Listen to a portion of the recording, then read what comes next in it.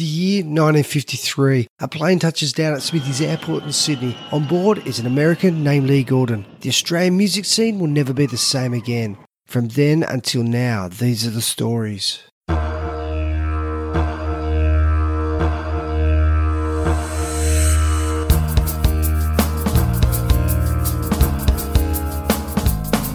my friends, I've got something to tell you.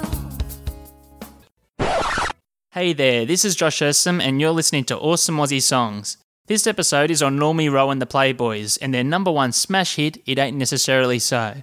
Our special guest is Australia's original king of pop himself, Normie Rowe.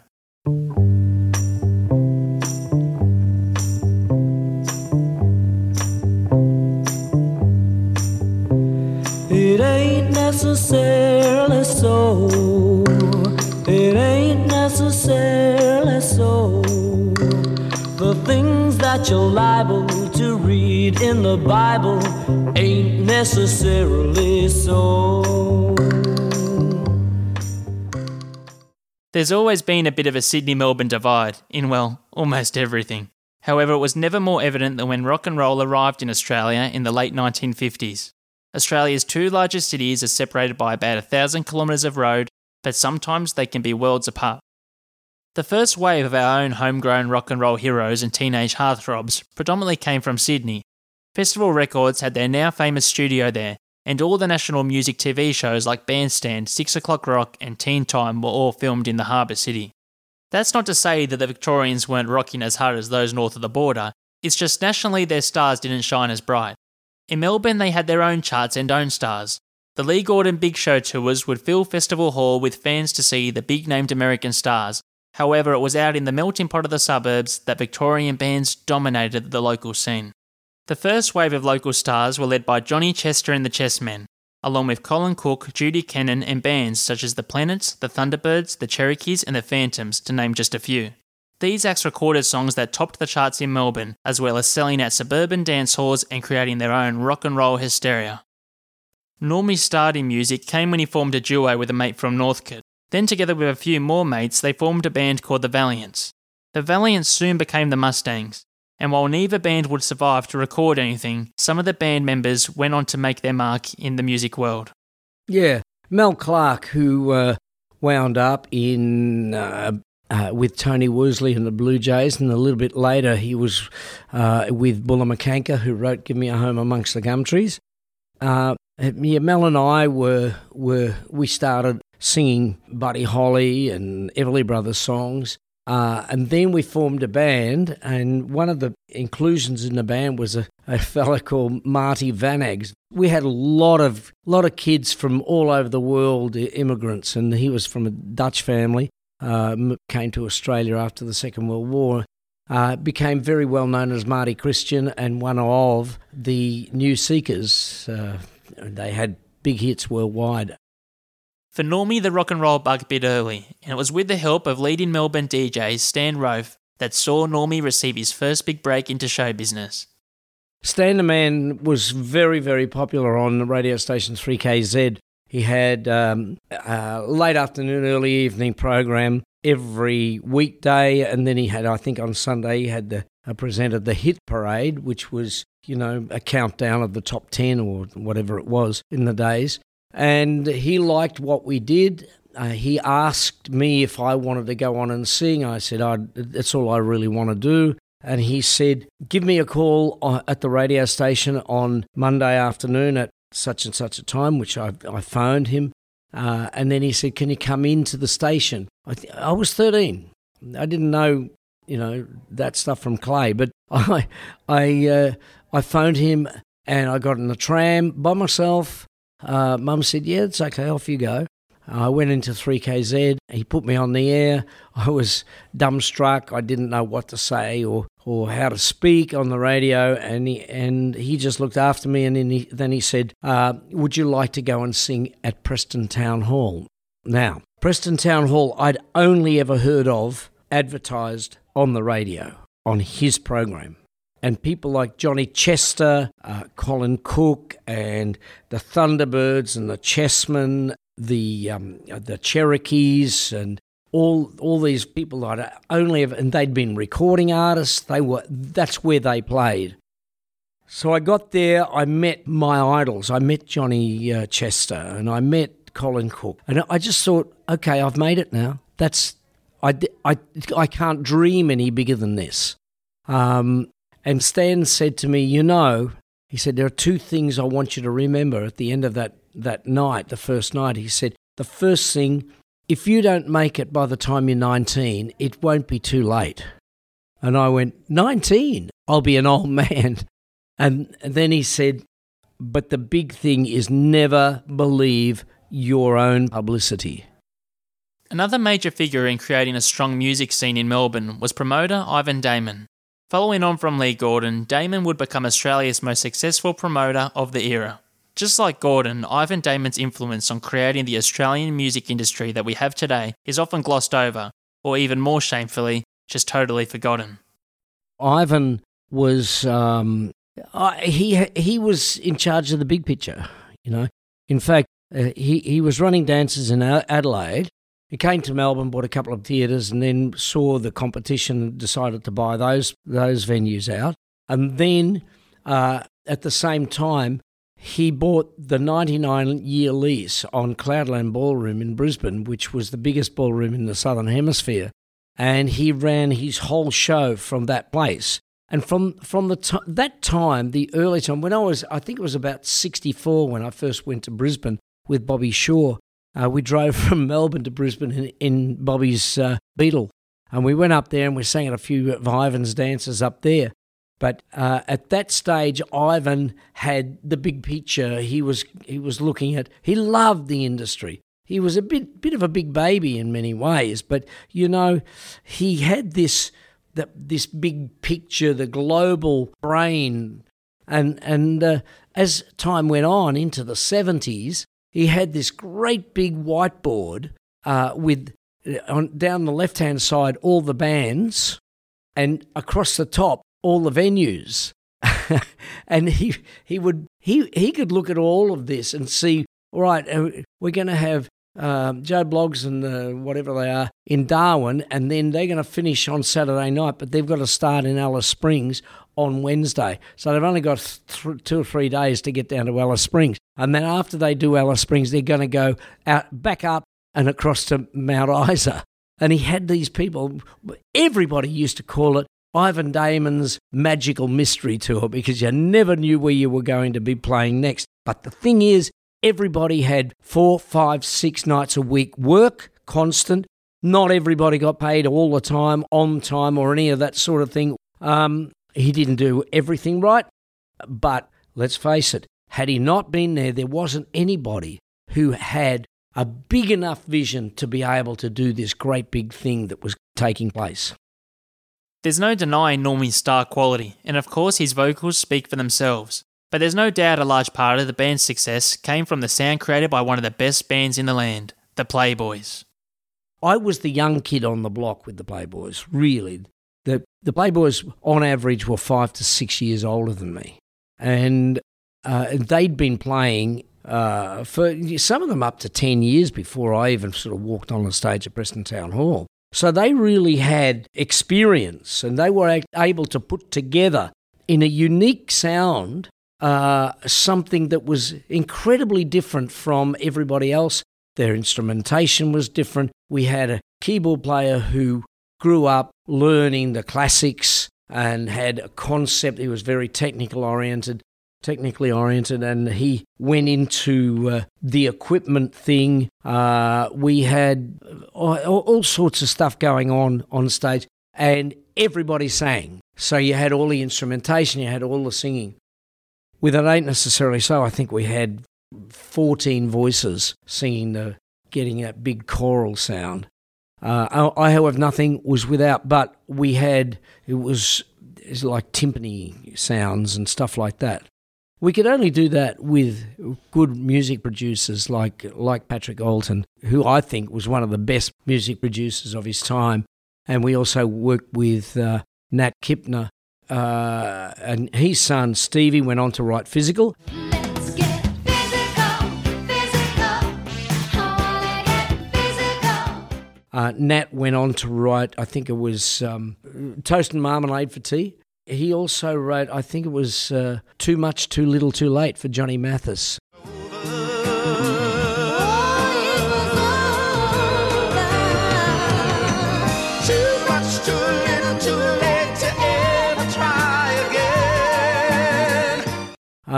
So they went on and wrote a lot of big hits. It was a team effort all round, but we were also at the same time touring around Australia, one night stands everywhere in the country. 6 months at a time we'd be on the road, and we'd be doing 6 nights a week with Sundays off. And it was an exciting and incredible time to be doing what we were doing. Sunshine started around about 1964. The Playboys recorded early, but the Blue Jays, I think, were the first to record. They started recording in Brisbane. The guy whose idea it was Pat Alton, and he was basically the motivator behind the record company. Ivan owned it, and Pat was a big music production aficionado, but he'd also been working with Sigley and other people in Adelaide tonight before he went to Brisbane to work in the big dance there. They had a big band, by the way, at this dance that had no alcohol. Can you imagine that? And Pat said to Ivan, you got all these artists working for you now. Why don't you record them? So Ivan said, okay, I don't know what you do, but you go and do it and I'll fund it. So that's the way he started with Tony Worsley and the Blue Jays, and Marcy and the Blue Jays, Marcy Jones and Tony McCann. Eventually they knew that the Playboys had to be recorded, so they recorded the Playboys in 1964. The Playboys ended up with an album which was the best instrumental album of the year, voted by the Australian Record Industry Association. And then from there, of course, we went into the studio down in Melbourne and recorded It Ain't Necessarily So and a whole bunch of other songs in Melbourne at the back of the St Kilda RSL. And things started to take off. In that same space, Bobby and Laurie recorded I Belong With You, and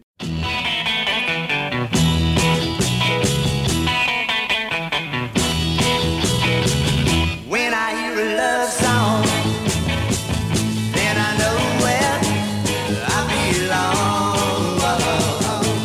I belong with you. There were a whole lot of other people recording out of Melbourne who were getting some traction through the Go Show and starting to get our records all over Australia. But the Sunshine label head office was Cloudland Ballroom in Brisbane, and then it just spread out from there. The name Playboy now conjures up thoughts of bunnies and centerfolds. However, the band got their name in a far more innocent way. It was an accident. They didn't have a name, and the wife of the promoter that had the Playboys booked Helen turned around to the band and said, "Come on, you Playboys, get on stage." Stuck. In Australia in 1965, things worked a little differently compared with today. In particular, the various churches and the influence they had on the community. Their persuasive powers and wealth saw them have a say in how and why things got done. They even owned their own radio stations. Normie Rowe and the Playboys reworked a song by George and Nora Gershwin from the stage musical Porgy and Bess.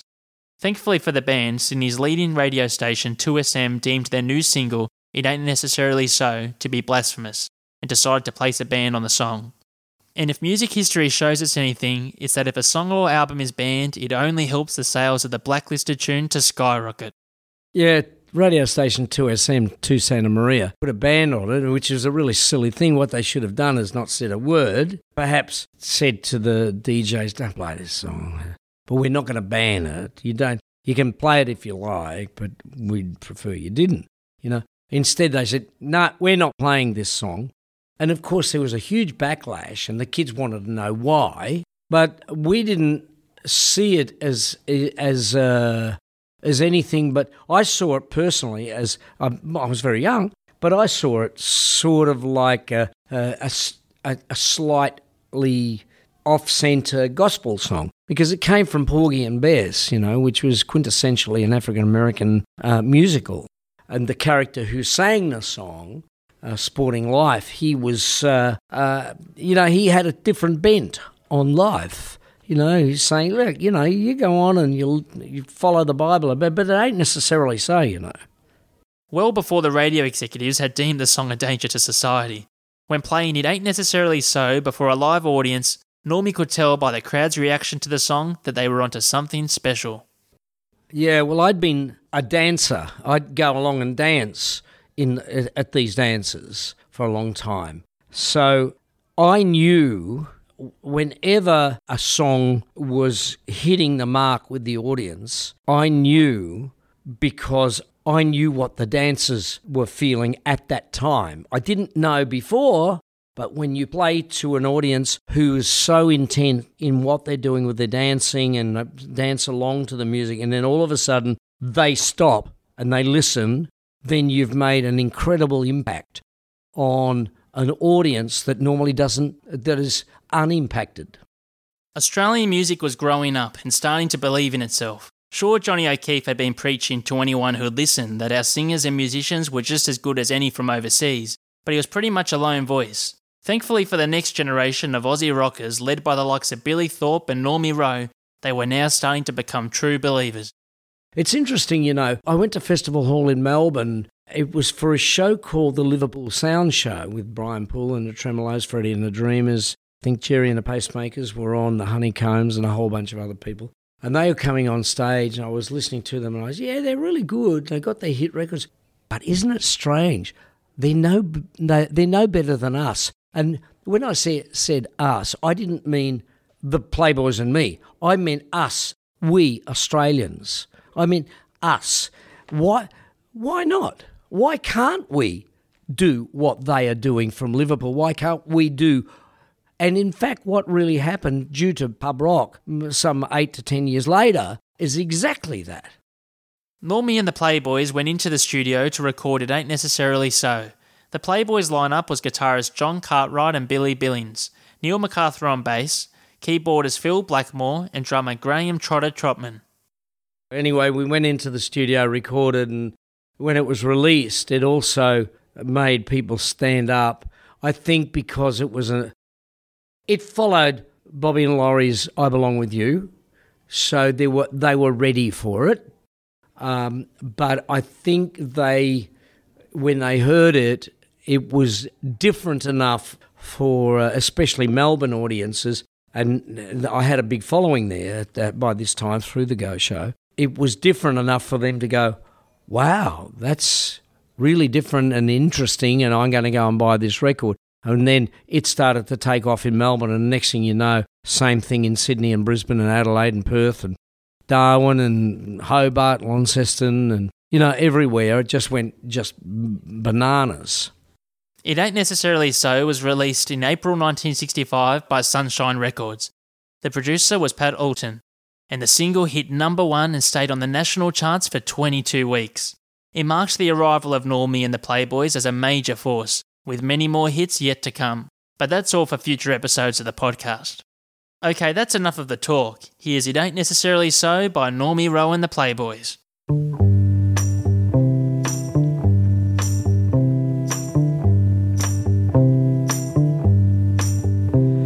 It ain't necessarily so. It ain't necessarily so. The things that you're liable to read in the Bible ain't necessarily so. Moses was found in a stream. Moses was found in a stream. Saved from the water by old Pharaoh's daughter. Moses was found in a stream.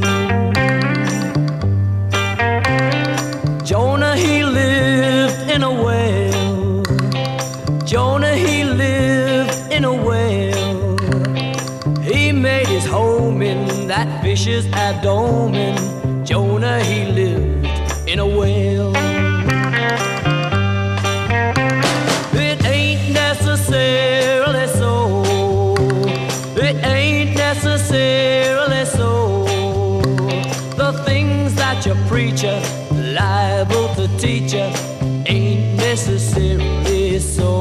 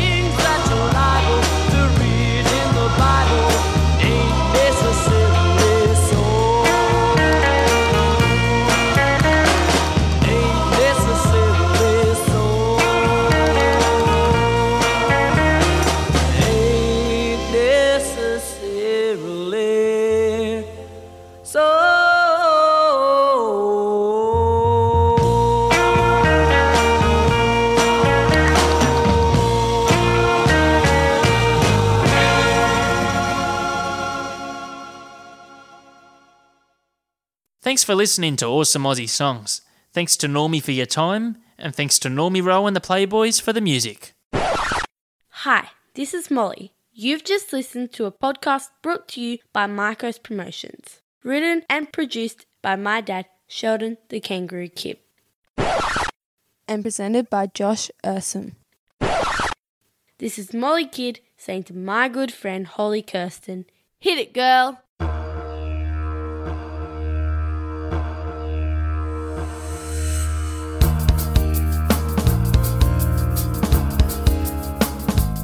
Hey, my friends, I've got something to tell you